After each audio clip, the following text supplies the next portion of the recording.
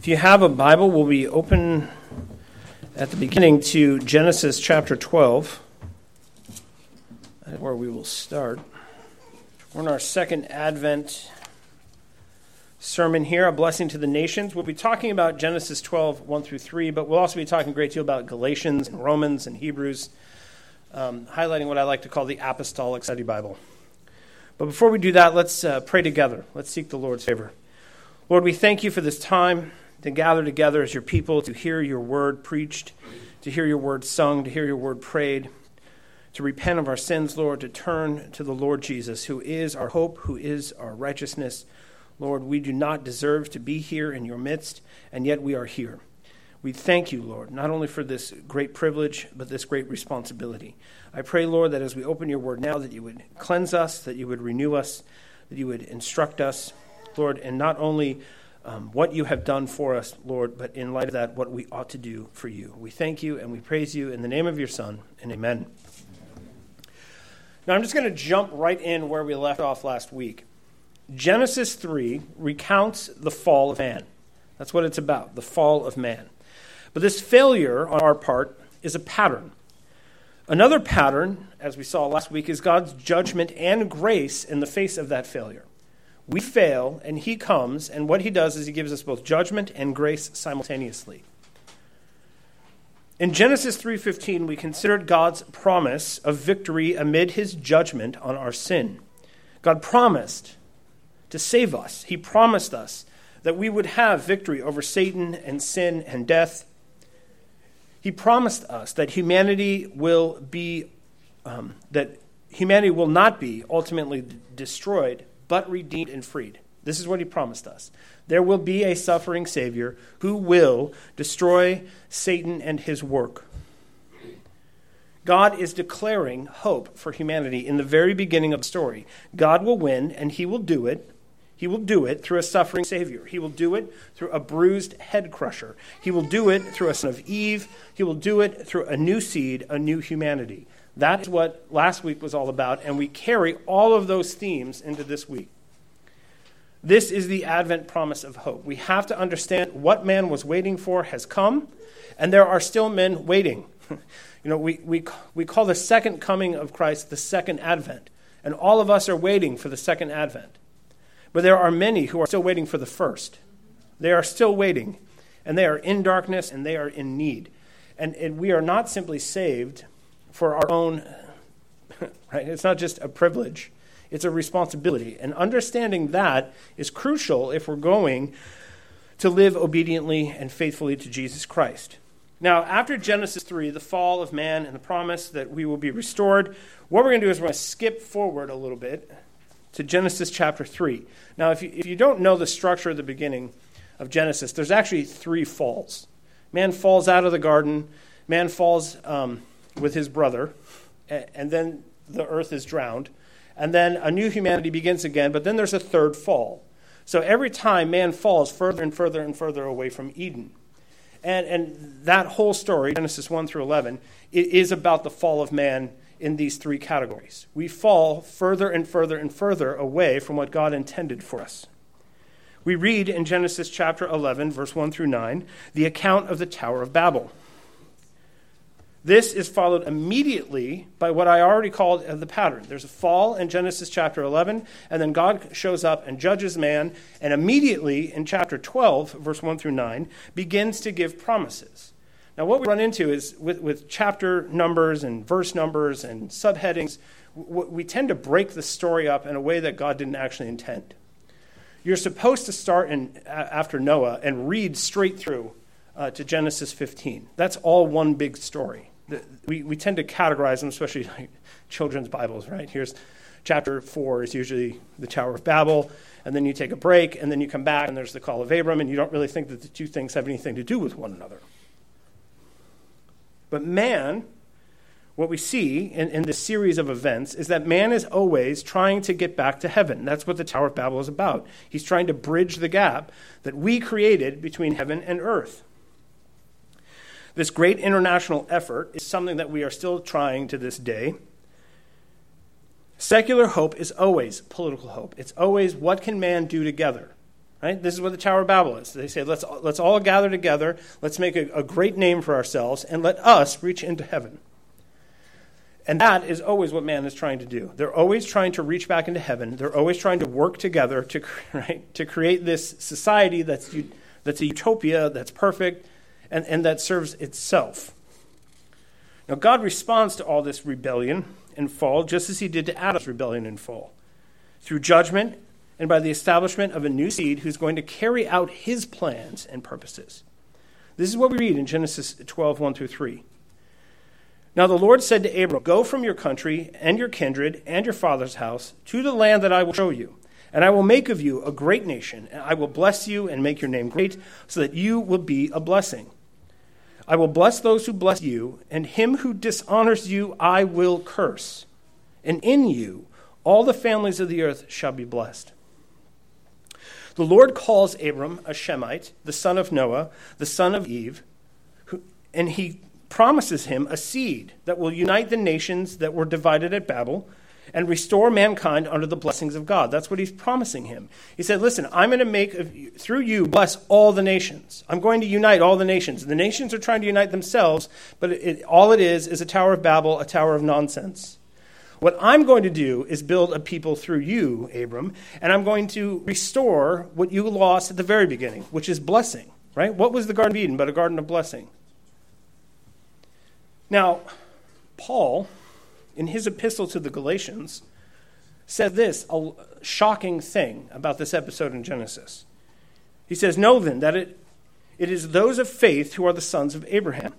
And the scripture, foreseeing that God would justify the Gentiles by faith, preached the gospel beforehand to Abraham, saying, 'In you shall the nations be blessed.'" Now, Paul calls Genesis chapter 12, verse 3, the gospel.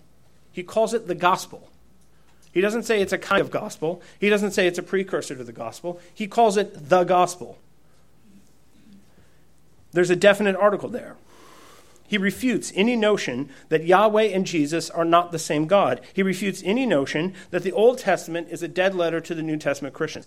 Anyone who argues that the gods of the Old Testament and the New Testament are different, or any Christian that argues right, that the Old Testament no longer has anything to do with us, here's an apostle calling it the gospel.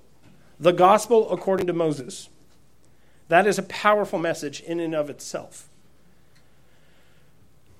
Now, what we need to do to understand this is again what I call the apostolic study Bible. You take the New Testament and you lay it over the top of the Old Testament, and you drive a nail through every explicit reference to the Old Testament, and then what you do is you go back and you read both books in light of the other. So you read Galatians in light of Genesis 12. And what that does is it allows you to understand both stories better. Don't blow by references to the Old Testament. When the apostles are making a statement about the Old Testament, they're commenting on it, right? And so we go to John MacArthur and find what John MacArthur has to say. You know, we get the Reformation Study Bible. We find out what Sproul and his cabal have to say. But why not, right, look at what the apostles have to say about the Old Testament? And if we did that, I think we would all understand the Old Testament a great deal better. If you drive a nail through Galatians 3 into Genesis 12, you will better understand the gospel according to Moses.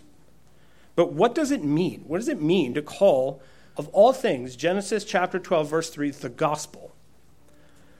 Well, this is what we have to do, is we have to now go into the text, back up just a little bit, and try to figure out why Paul thinks that's the gospel. The Shemites, the sons of Shem, were assembled at Babel to build a giant tower. And what they wanted to do was make a name for themselves. It says, we will make a name for ourselves. We will connect heaven and earth. Now, this is a fall of the godly line of Shem. As we've seen, there's a pattern. Everyone's waiting for the son of promise. Everyone's waiting for the son who's going to deliver them. Is it going to be Noah's son, Shem? Just like Noah saved us by building an ark, is Shem now going to be the one, the greater son who comes and saves us? Well, clearly not, because him and his descendants are trying to build a tower into heaven to make a great name for themselves. Now, you can actually, if you go into the Babylonian records, we actually have texts from these people. Babylon had been a country for a long time, a nation for a long time. They actually speak of the Tower of Babel. They describe building a great tower called Esagil, sounds like something Tolkien would say, which means tower with its top in the sky. It's a dwelling place for the Babylonian gods. They talk about this great tower that they tried to build for the Babylonian gods. So clearly Shem and his line at this point are not the people who are going to save us from Satan, because they're building a giant tower for themselves to communicate with no gods, fallen gods, wicked gods. East of Eden, where man was driven after rebelling, they rally all people to themselves in direct disobedience to God's word. In Genesis chapter 9, verse 1, God says, "And God blessed Noah and his sons and said to them, 'Be fruitful and multiply and fill the earth.'" Go out and spread out. Go out and multiply. Go out and be productive and fill this earth. And what man decides to do instead, and they say in verse 4 of chapter 11, we don't want to be scattered. We don't want to be scattered. What we want is to build a utopian society right here where we ourselves reach into the heavens and we ourselves restore unto us the relationship between God and man. God has clearly, repeatedly commanded in the creation account of Adam and the recreation account of Noah that man must multiply and spread out. And in Genesis 11:4, they say, no, we're not going to do that. Now, God perceives that such collective arrogance would be disastrous. He knows what's going to happen if they try this. And history shows that when humans try to create a uniform, totalitarian structure for their lives, it always ends in what? Tyranny. Right? Misery, judgment. It's not good.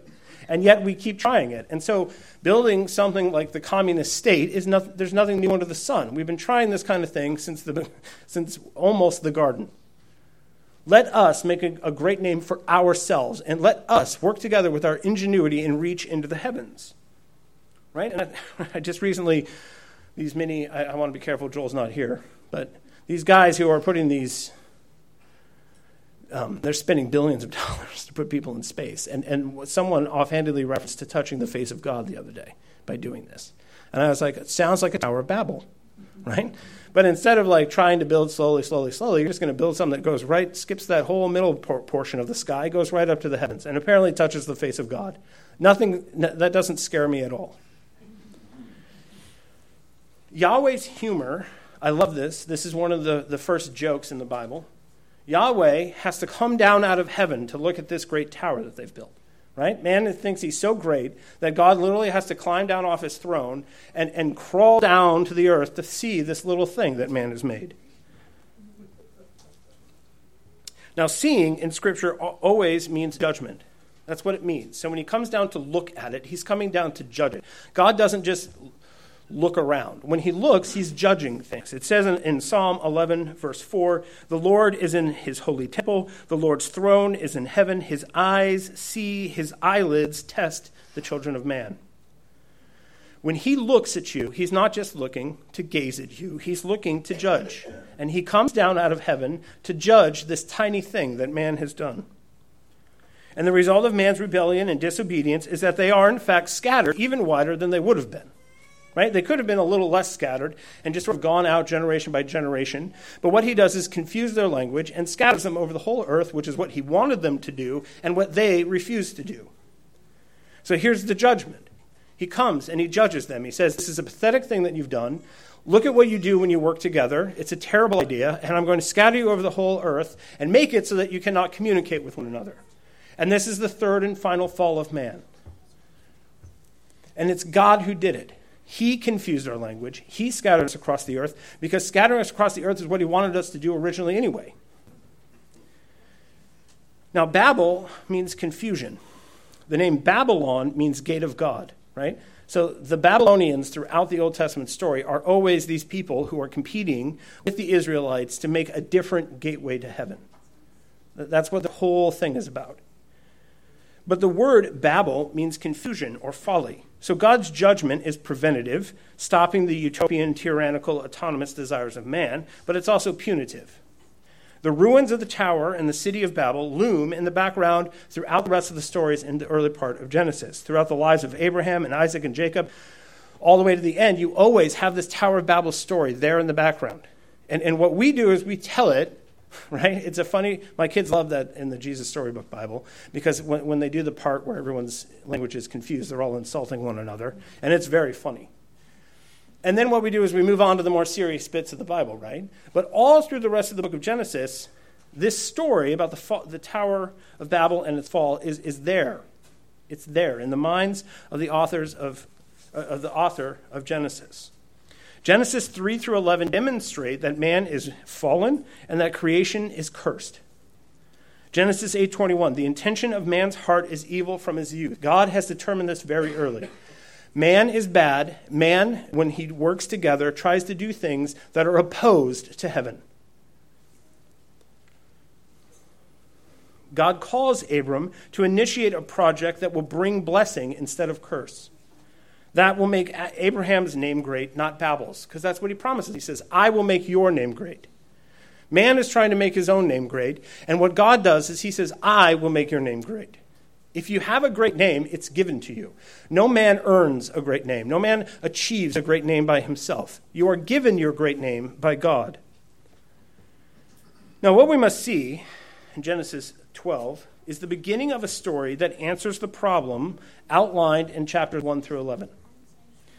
In fact, Genesis 12, all the way through Revelation 22, is God's very long, very detailed answer to the question established in Genesis 1 through 11. What can God do about the brokenness of humanity, the brokenness of earth, the brokenness of the nations? What is he going to do? Look at what man does when he's left to himself. He eats the fruit he's not supposed to. There's iniquity filled in his heart, and he will build towers to no gods, trying to make his own name great. This is what man will do. And then from Genesis 12, Revelation 22, God answers the question of what are we going to do about this? God is launching something that will travel through centuries of Old Testament Israel, connect with the gospel of the Lord Jesus Christ in the ministry of Jesus and Paul. It will define the theology of the mission of the church in the New Testament and ultimately come to rest when it is completely fulfilled in the new creation in the book of Revelation. An expression of this proto-gospel promise of Genesis 3:15, the foundation of life and faith in Israel, is expanded here. This is what God always does. He takes his promise and he adds to it. I'm not just going to save you. I'm going to give you a nation. I'm going to give you a land. And as time goes on, the promise gets bigger and bigger and bigger. The story of Babel is part of the genealogy of the Shemites, which begins in Genesis chapter 10, verse 21, and resumes in chapter 11, verse 10. Now remember that Genesis is a story of two warring families, the seed of the woman and the seed of the serpent, and Abram comes at the end of this genealogy.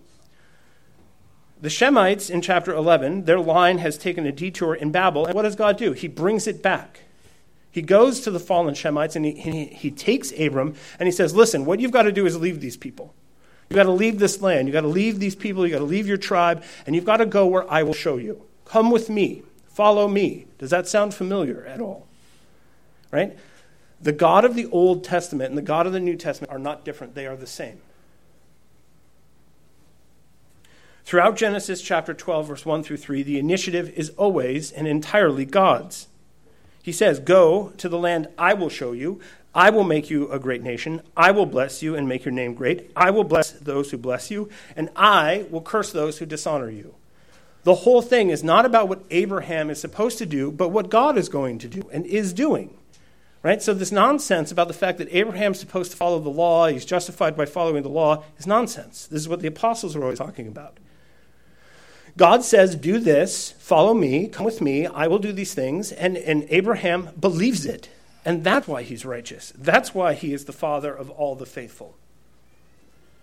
Abram's passivity in receiving God's grace juxtaposes with those seeking to make their own names great. Right? They're working actively all the time to do things for themselves. Here is Abram, the father of the faithful, receiving. That is what the faithful do. We receive. We receive and we follow. Right? Our whole religion is not based on what we go out and do for ourselves. Man, fallen man, thinks that godliness is something to be grasped. That's what Adam did, right? Satan said, no, he doesn't want you to be like God. And so Adam is grasping after godliness, God-likeness, by eating the fruit. Here you have fallen man trying to be like God by reaching into the heavens. We know from Philippians chapter 2, verse 5 through 6, it says, have this mind among yourselves, which is yours in Christ Jesus, who though he was in the form of God, did not count equality with God a thing to be grasped. It's not something that's taken, it's something that is received. If our names are ever going to become great, it will not be done because of self-initiated effort. A great name will be a gift, not an achievement. We're going to, in the spring here, come to 2 Samuel chapter 7, verse 9, where God says to David, I will make your name great. Right? Now, we all know who David is, right? Who doesn't know who David is? And who made his name great? God did. This is something that is very, very fundamental. If you have children, right? Children want to go out and they want to hit the home run, right? They want to get the girl when they get older. They want to do the thing. They want to invent the thing, accomplish the thing, and make their name great, right? This is like a perennial problem. All I want to do is be remembered. And this is something that all of us struggle with, right? Nobody wants to. I love those characters in the Bible. They don't even tell you their name, right? I don't want to be one of them. I want to be David. And we all struggle deeply with this problem. We want to make our name great. It's not, right? The story of Babel is not just some weird story in the Old Testament. It's the story of every human heart.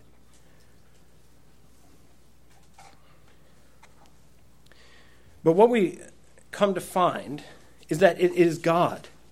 God makes our name great. Psalm 139, verse 16. Your eyes saw my unformed substance. In your book were written, every one of them, the days that were formed for me, when yet there was none of them. What makes your name great? That I know it or that God knows it? What makes your name great? That the world knows your name or that God knows your name? Right? I have history books. We'll go over there. We'll look at all kinds of names. And a lot of them are not in the book that has the names in it. I would rather be found in God's book than in the history books. And this is something that God's people always must learn, right? We have to strive against ourselves.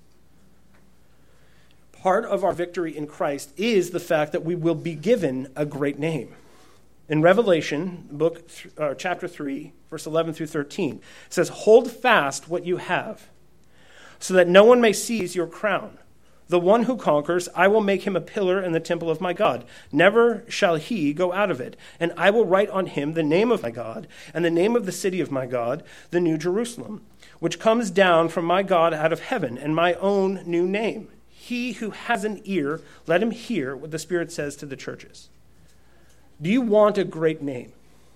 What greater name is there than the name of Jesus? And he, right, it's not something to be grasped. It's not something that he's going to hold on to. He has no problem writing upon every one of you his name. It's the greatest name in the universe, we read in Philippians, and he gives it away, right? It's not something that he's grasping and holding on to. Now, the next thing we see is that when God calls, Abraham follows. The divine imperative was to leave. He says, go. Abram was commanded to leave his land, his relatives, his father's household. Abram was told nothing of the land. Indeed, divine imperatives seldom give us details of what it is we're going to go do. God does not say, go, and then give him, right, like a manual. Here's a 57-page manual about what you're going to be doing. Here's a map to where you're going. And here's a list of the things I want you to accomplish, like a honey-do list, when you get there. He's given none of that. God says, go.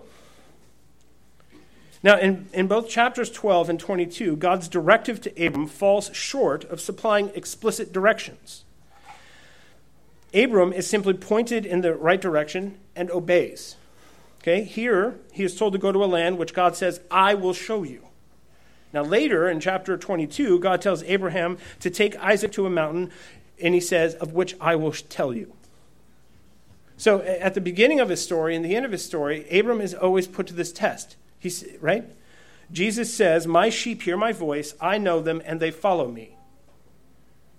Now, how often do we want a detailed plan? Right? Again, we're seeing all the struggles of our hearts here. We want to make our name great, and we want a plan.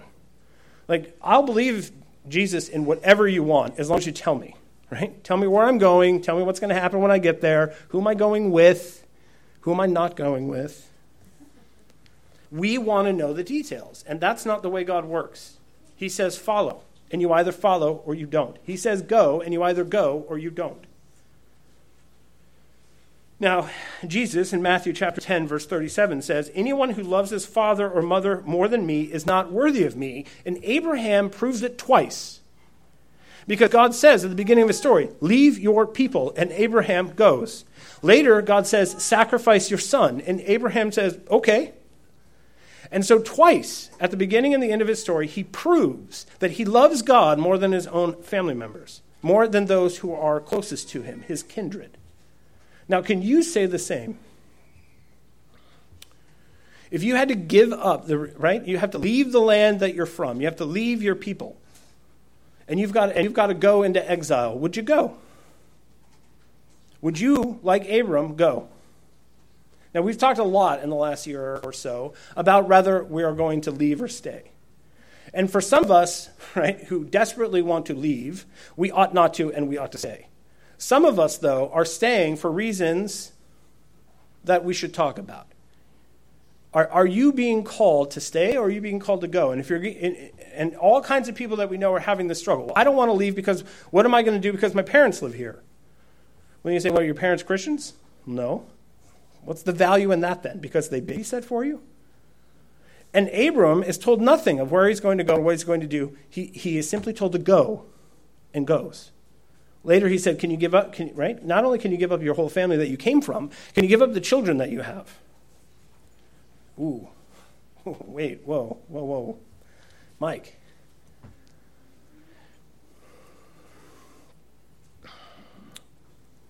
God then promises to Abram a nation. He says, a nation is characterized generally in the Old Testament as a political unit with a common land, a common language, and a common government.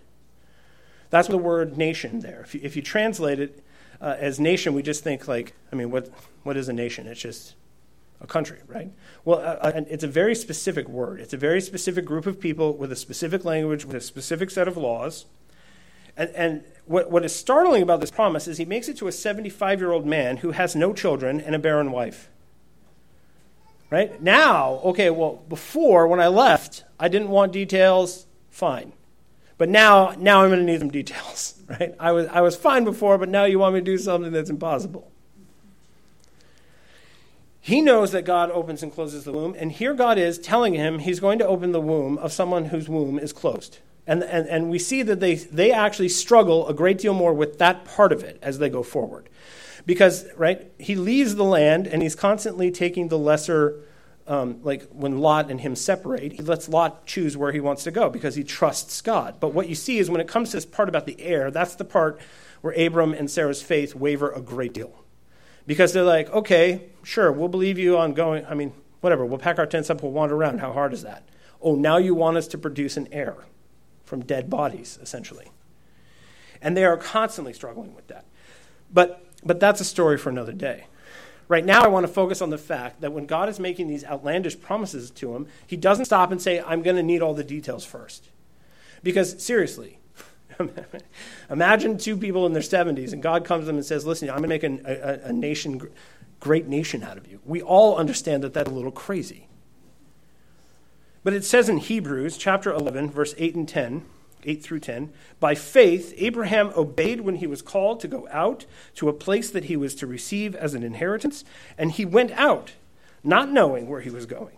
By faith, he went to live in the land of promise, as in a foreign land, living in tents with Isaac and Jacob, heirs with him of the same promise.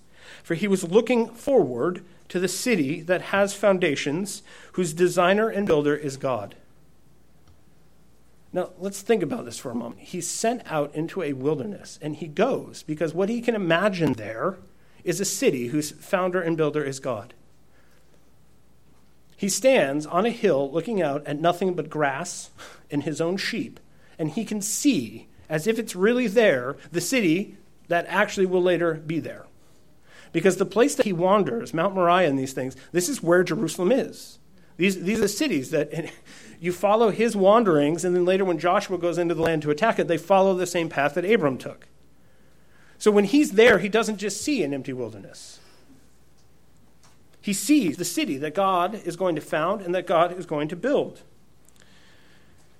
Abram can depart and cohabitate with his wife, but it is the Lord who will make of this alien land, this childless couple, a great nation, right? He can't see a child because they don't have any, and she's barren, and he's going to make a nation? He looks around, there's nothing but desert. This is very difficult stuff. And he does not say, again, he does not say, give me the plan, give me the memo. Right? Just give me a rough idea of what we're doing. The Hebrew word for nation is the word goy, a word used frequently in the Old Testament to describe the Gentile nations in the world, as in chapters 10, it happens in verse 5, 20, 31, 32, the goyim. This is what Jews call unbelievers. If I had a Hasidic Jew here, my friend, with his tassels and his curls and his big hat, he would call you a bunch of goyim. Now, the nations, the goyim, is the thing that tried to build this tower. And yet God is saying, I'm going to make of you a goy. I'm going to make you a goy. I'm going to make you a nation like them. It's very strange what he's promising them, and it's very hard to figure out if you know Hebrew. Goy is linked with government and territory. Abraham's descendants will grow to be a great nation, will be like the nations of the world. This is repeated to Abram's offspring again and again in Genesis 18:18, 25:23, 35:11, 46:3. You are going to be a great nation. Now, I thought the nations were bad because when they worked together, they built things that God doesn't like. So how are you going to work through this system and make something that's glorifying to your own name? And how are you going to do such a thing through this old couple? But, see, this is why the apostles explain it all. Paul said that Abram was looking forward to the city that has foundations, whose designer and builder is God. Now, this is ultimately fulfilled in who? Jesus. It says in Hebrews chapter 12, verse 22 through 24, but you have come to Mount Zion, to the city of the living God, the heavenly Jerusalem, to innumerable angels in festal gathering, to the assembly of the firstborn who are enrolled in heaven, and to God, the judge of all, and to the spirits of the righteous made perfect, and to Jesus, the mediator of a new covenant, and to the sprinkled blood that speaks a better word than the blood of Abel.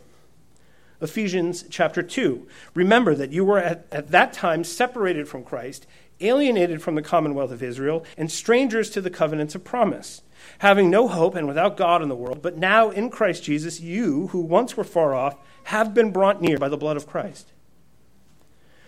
This is why Jesus says one of the strangest things in the entire gospel accounts. He says in John chapter 8, verse 56, your father Abraham rejoiced that he would see my day. He saw it and was glad. This is what they're talking about. This is why it's the gospel. Because God comes to him and says, listen, I'm going to make a great nation out of you. And Abram can see it, even though he can't. His eyes of faith can look beyond the centuries, beyond the desert, beyond the death in their own bodies, to the thing that God is going to do, and that is found a city through and in Jesus Christ. Jesus Christ is going to call the nations. Jesus Christ is going to be the King of kings and the Lord of lords. And when Jerusalem comes down out of heaven in the chapter 22 of Revelation, the size of the city is the size of the globe. Now, don't take my word on it, right? Get a calculator, find out how big the earth is, and go and look at when they measure it out. The city covers the world. This is what Abram saw. Can you imagine standing on a hill in Jerusalem or in Israel and looking out on nothing and seeing a city that fills the earth? This is why Abram says, okay, let's go. Okay, have my son. Okay, whatever you say, God, because I can see it. I believe it. And Jesus said, yes, that is your father Abram. He saw my day. He didn't see a day like my day. He said he saw my day. Abram's faith gave the promise that God gave him substance. This passage does not state that Abram believed, but Genesis 15:6 affirms it. Hebrews 11:8 confirms it. It says later, he believed it. This is why he was able to go out and do the things that he did. The evidence of Abram's faith was his obedience to the word of the Lord. That's why, right? It doesn't need to say it in Genesis 12. We know that he believed. Why? Because he did what God told him to do. That's how we know that your faith is genuine. Oh, now we get into trouble. Now we get into lots of trouble. Can we see one another's faith is genuine? We can. When we believe the promises that God gives us, we act upon them. We act upon them. We desperately want a faith that lives between our ears. We desperately want a faith that is buried deep down in our hearts, that nobody can know, nobody can judge, nobody can weigh. But when you believe God, you do certain things. When you believe the promises, it causes you to act a certain way. Now, I want to go back for a second and talk about faith, because I think we all misunderstand faith greatly. Now, there's a man named Anselm. He wrote a prayer called Proslogion. And we see in it the connection between faith and knowledge. And this is what he says. For I do not seek to understand so that I may believe, but I believe so that I may understand. For I believe this also, that unless I believe, I shall not understand. Now let me put some flesh and bones on this. When you are a baby and you're sitting there in the nursery, mom comes in and looks down at the truck and says, hey, this is a red truck. Now what happened first? Did you believe her or know that she was right? Now, the argument goes in Christian theology, this is how all things work. You believe things before you know them. And the belief is what makes the Christian church so potent. The belief is what makes the Christian church. Because we believe things before we know that they're really true. Right? There's Abram, and he's standing on a hill, and he says to Isaac, behold, the city of God that covers the earth. And he's like, Dad, you're a nut. Right? Who wouldn't? You're a nut, Dad. Dad is generally a nut. He's a really old man. Can you imagine having such an old father? He probably did a lot of nutty things. It was probably just one more of the nutty things he did. But what we have to understand is that faith is ontological. Martin Luther, in his Babylonian Captivity of the Church, wrote this: Where there is the word of God who makes promises, there must necessarily be the faith of the person who accepts those promises. Where the promises are, that is where our faith resides. Faith lays hold of the promises of God as if they are solid objects, historical dates within human history.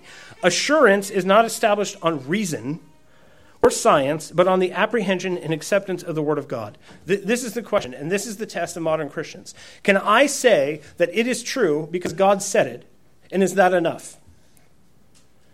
Now, how often are we being challenged, right, by our faith because science disproves the Word of God?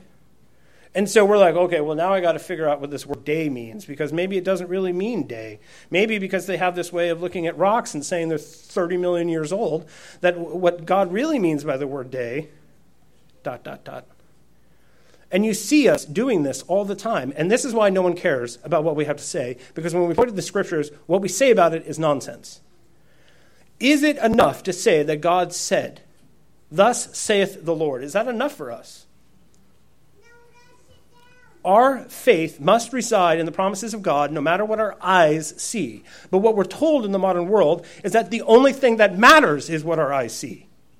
And they're either lying or God is lying. Which is it?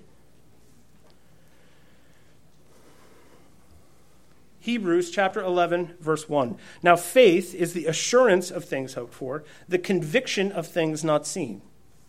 Now Herman Whittius was writing a commentary on the Apostles' Creed, and he comments on this verse. He says, there is a substance or hypostasis. That's the word that they use in the Greek word in Hebrews chapter 11 is hypostasis. I'm going to explain that. Give me a second. A substance or hypostasis to the objects of our faith. The properties and circumstances of things have a hypostasis. That is, they really exist, are not mere figments of our imagination. Faith causes the thing hoped for, though not yet actually existing, to exist in the mind of the believer. This is crucial for us to understand. Now, God says, listen, there will be a final resurrection. There will be a resurrection day in which all of you who are dead will come out of the ground. Now, do you think about that like a date in history like the Battle at Gettysburg? When you have faith, when you believe like Abram believed, you don't just think about these things as possibilities. You think about them as an actual date in history that you rely upon, that you stand firmly upon. That's what Abram did. That's what the apostles are praising him for. He believed the things that God told him to such an extent that they actually were physical, real objects. This is why the church throughout time, because of its faith, is able to accomplish unbelievable things. Right? If you want examples of this, history is full of them. But you read about a scrappy little country like Portugal, and within 20 years, it was able to circumnavigate the whole world, go to India, and do all these things on these tiny little ships. And all the technology that they had compared to what the Chinese had was a joke. But what they believed was that God told them to go and spread out over the whole earth, and they did it. And what they did it with is shocking. And this is always how it worked, right? We gather together in catacombs, and we believe that the Lord Jesus is actually the Lord, no matter what they told us about Caesar. And our believing it, what, made it so? No, our believing it made us so firm that where's Rome now? Anybody seen a Roman lately? Right? Abram was able to accomplish what he accomplished because he believed. And what it meant for him to believe is for him to stand on a hill looking out at nothing and see the city built by God. Now, how do we know that he wasn't a madman? Well, because there was this little town called Jerusalem that's at the center of human history. And who went there? Who stood on the same hill as Abram, looked down upon that city, and wept? The living God. Now, Calvin also uses this word hypostasis. He refers to the object of our faith. He says, faith is the hypostasis, the support or possession on which we fix our foot. Are your feet firmly planted on the promises of God? Do you really believe them? And by believe them, do you believe that they actually exist? The object of our faith, God's promise of the resurrection, becomes a fact, a historical event like the Battle of Gettysburg, because we believe it. Upon this faith reality, our soul sets its foot in assurance. This faith is the basis of Abraham's justification. This is the mechanism by which you are all justified in Jesus Christ. We read in Romans 4. I'm going to read a lengthy section here. I'm going to start in verse 3. For what does the scripture say? Abraham believed God, and it was counted to him as righteousness. Down in verse 16, it says, that is why it depends on faith, in order that the promise may rest on grace and be guaranteed to all his offspring, not only to the adherent of the law, but also to the one who shares the faith of Abraham, who is the father of us all, as it is written, I have made you the father of many nations. In the presence of the God in whom he believed, who gives life to the dead and calls into existence the things that do not exist. In hope he believed against hope that he should become the father of many nations. As he has been told, so shall your offspring be. He did not weaken in faith when he considered his own body, which was as good as dead, since he was about 100 years old, or when he considered the barrenness of Sarah's womb. No unbelief made him waver concerning the promise of God. He grew strong in his faith as he gave glory to God, fully convinced that God was able to do what he had promised. That is why his faith was counted to him as righteousness. Now, is your righteousness based on the fact that when God tells you outlandish things, you believe him? Right? Or is your righteousness established on the fact that you follow the Ten Commandments? We have got to actually, at some point, address as moderns how absurd the gospel actually is. Okay, well, I'm a poor son of a carpenter living here in the outskirts of the Roman Empire, but after they kill me, I'm going to come back. You're like, come on. Then he did it. Right? And then he came out of the ground, and there he's standing in your midst because he walks in through the locked door, and he's eating fish with you, and he says, all right, listen, this is important. I'm going to go now, but I'm going to come back. Now, blessed are you for believing me, but even more are blessed are those that you tell. And what we are believing is that a man who died 2,000 years ago is coming back to save us. And that's what all of this is about. Because we're waiting for him. Now, do you believe that he's really coming back or not? Do you believe that he really came here and did what he said that he had done, that the apostles say that he did? That is your righteousness.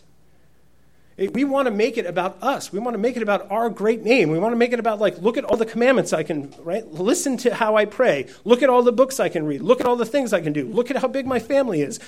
Listen how I don't ever swear. And I watch all the right movies. And I read all the right things. And I listen to all the right things. Look at me, look at me, look at me. And our righteousness is whether we believe in something that is absurd. It's absurd, right? You tell it to the Greeks, and the Greek philosophers were like, I don't know what this is, but it's nonsense. And that's why you're here. Right? That's why, right? You're not being called to go out into the wilderness. You're being called to sit here and listen to an overweight guy with a glorious beard lecture you for an hour, and then you stare at a wall and sing at it. Now, right? What are we doing here? What are we doing?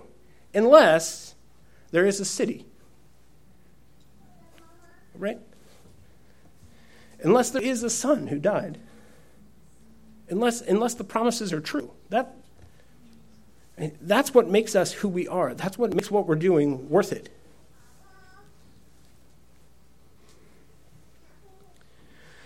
Yahweh's eschatological and programmatic promise to Abram is that the sinister nations and peoples of the earth that we read about in Genesis 1 through 11 are to be blessed through this man, Abram. God preached to Abram the gospel, and Abram believed it so much so that he could see Jesus' day as if it already existed. Abram is more than a recipient, though. He is both a receptacle for the divine blessing and a transmitter of the divine blessing. And this is right? We get into some things here that we do not like.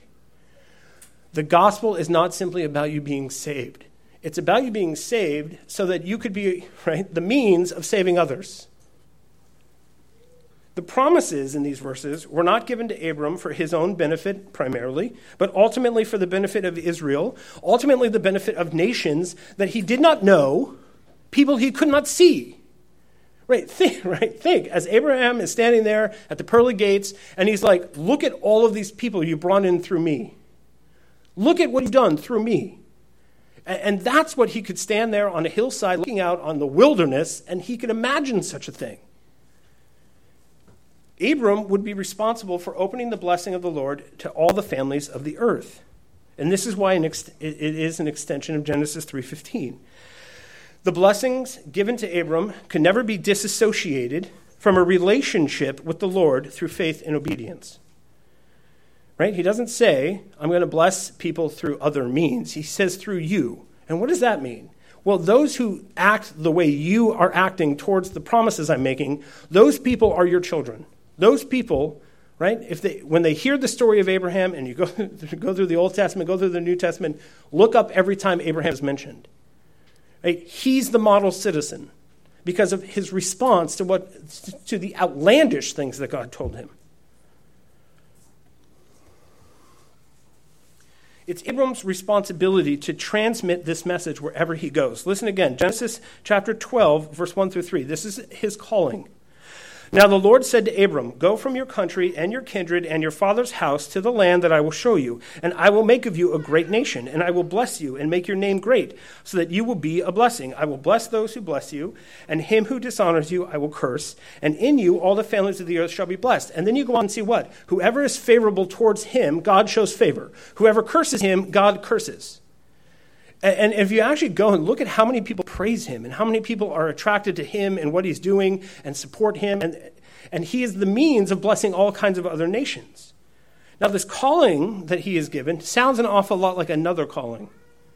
Right? Now, we don't tend to connect these two things because of the Christocentric language of it, but listen how this is similar to Genesis chapter 12, verse 1 through 3. Matthew 28, verses 18 through 20. And Jesus came and said to them, all authority in heaven and on earth has been given to me.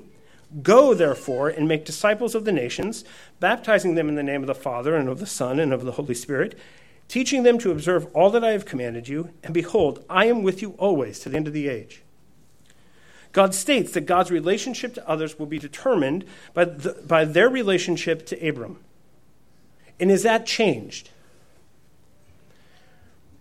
Is it changed? Or is the way God acting towards the world dependent upon what? Our relationship to them, right? Is that changed? Because the Lord was binding himself to Abram with these promises, he would safeguard his servant. Conversely, if anyone treated Abraham lightly, he would be cursed. Now, this is something there is something here that we resist very much. We saw it in 1 Samuel, right? The way people treat us determines their relationship to God. And I don't think we're nearly as careful with this particular sharp object as we should be. But remember, I'm just going to go back. This is 1 Samuel chapter 15. Thus says the Lord of hosts, I have noted what Amalek did to Israel in opposing them on the way when they came out of Egypt. Now go and strike Amalek and devote to destruction all that they have. Do not spare them, but kill both man and woman, child and infant, ox and sheep, camel and donkey.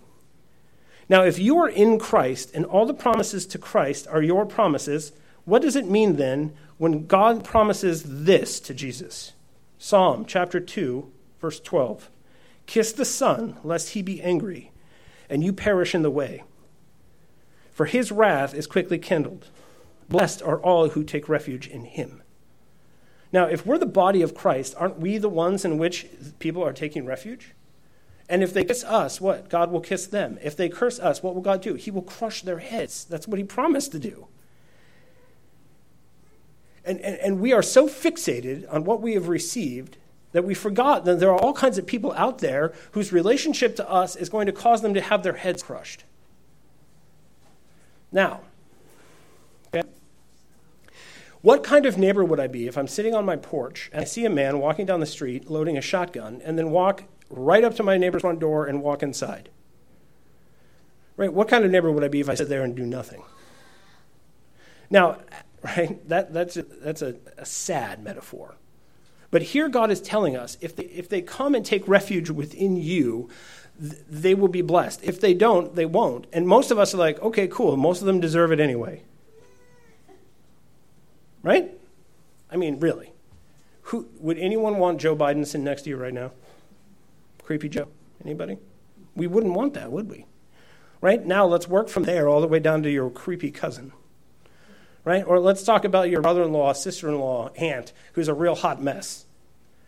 Right? What about the neighbors living left and right to you? I realized the other day there's like people living next to us for 12 years. I don't even know what their kids' names are. Now, how much do you think I care about them? And yet, right? Does God care about what happens to them? And God cares so much what happens to them that he put a bunch of Christians in the neighborhood. Why? Because they are, right, supposed to go out and scatter and multiply. And that doesn't just mean have kids. It primarily means that. But what we've been given isn't just a privilege, it's a responsibility. And we forget the responsibility part because it sounds like works righteousness. It sounds like doing stuff. But that's not the faith that we have, right? Our faith lives between our ears. Our faith lives down in our heart where people can't weigh it or judge it. We have argued so hard that it doesn't matter, right? It's not what you do that we don't do anything. We do very little. Because we stop at the part where it's a privilege. I guess it's a privilege. I mean, I'm pretty great. So, I mean, God didn't go wrong saving me, right?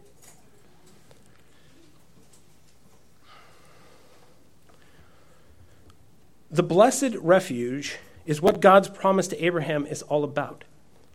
Those curses that we deserve are swallowed up. And what is left? What is left? This is the hope of humanity. This is right? This is why you're here, and this is your responsibility. Galatians chapter 3, verse 13 through 14.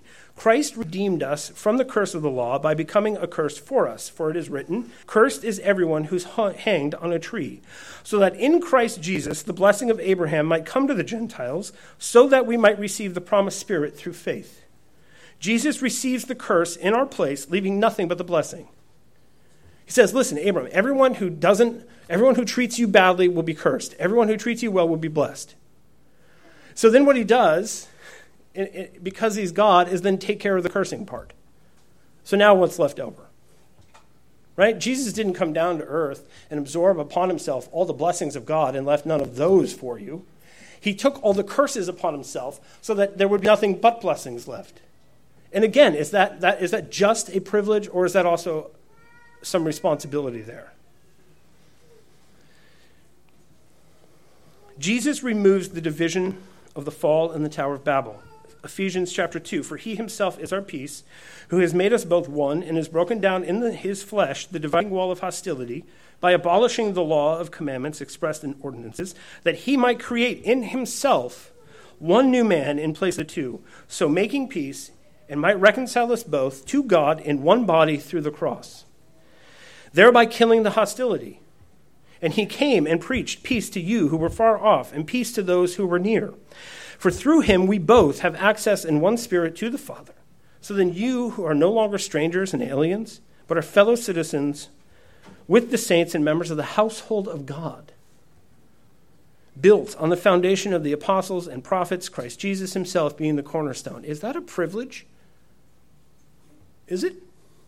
And is that all it is? Or is there some responsibility here?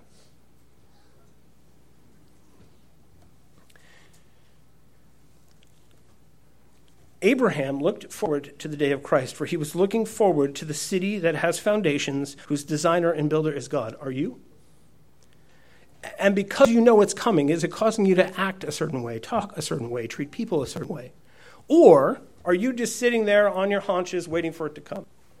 Right? If I just sit here long enough, I'll eventually die and go to this beautiful city. Or is it because you can see the city like Abram, it gets you to get up and follow, get up and obey, get up and go and pursue? It was Abram's hope and it was his mission. Is it just our hope or is it also our mission? Well, is it our hope? We should start there. And if so, great. Is it also your mission?